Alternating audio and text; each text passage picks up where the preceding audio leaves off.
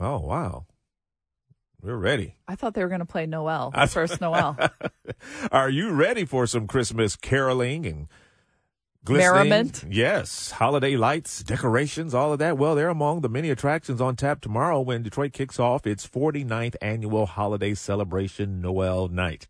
And joining us on JR Mornings is Sue Mosey. She's executive director of Midtown Detroit Incorporated. And Sue, thanks for joining us this morning. Thank you for having me. You know, with the return of the 49th annual Noel Night, it's really undoubtedly a cherished tradition here in Detroit. And I know I've taken my kids. My kids are all grown now, but I've taken them before. How do you envision this year's event adding to the city's festive spirit and the significance of keeping these traditions alive? Well, as you say, I mean, this is a long-standing tradition for a lot of families to come down here because they have the chance to not only visit the cultural institutions, but they have a chance to get also out into the Midtown neighborhood where there's all kinds of shops and restaurant options and, all kinds of activities spread throughout this entire Woodward Corridor footprint here. Uh-huh.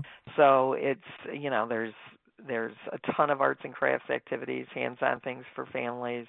There's a lot of fantastic music performances everywhere from the Cube over at Detroit Symphony to the Film Theater Auditorium over at the Art Museum to the Public Library Auditorium.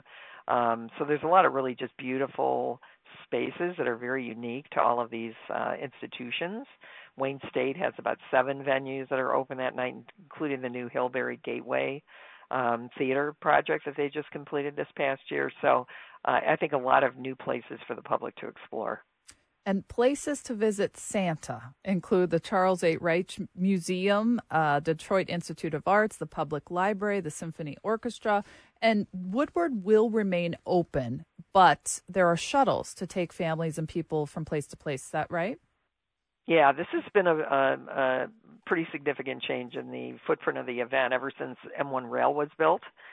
We really have not been able to close Woodward, so we do have shuttles that take people around throughout the footprint in case there are folks. One is also ADA accessible and help people really navigate if they find it too far and they want to go to a lot of different venues.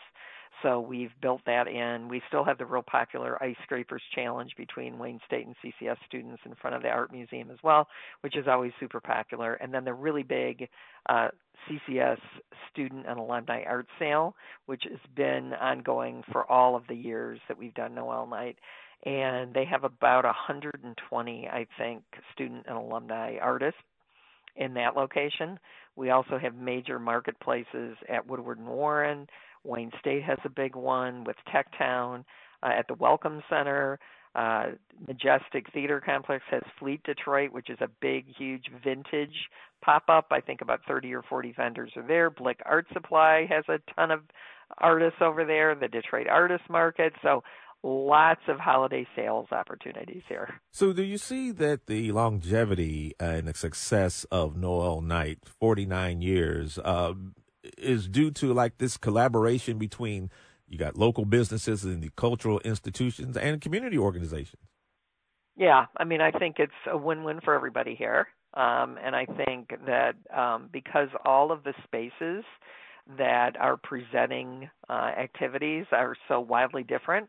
You have big formal auditorium spaces. You have little shops like Source Booksellers or Mongers, Cheese, like doing all kinds of interesting holiday-themed activities as well. So people, if you like the big venues, you can find plenty there. If you just like to really find and explore some really interesting smaller shops, you certainly have plenty of opportunity to do that as well.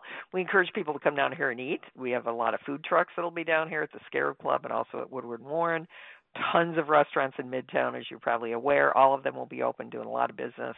Lots of bars for people to go to after the event is over. The event really runs in the Cultural Center between 5 and 9, and then it extends till 10 o'clock throughout the rest of the Midtown neighborhood. Sue Mosley is Executive Director of Midtown Detroit Incorporated. Number 49 this year, Sue. Next year it'll be 50, and we expect it'll be even bigger.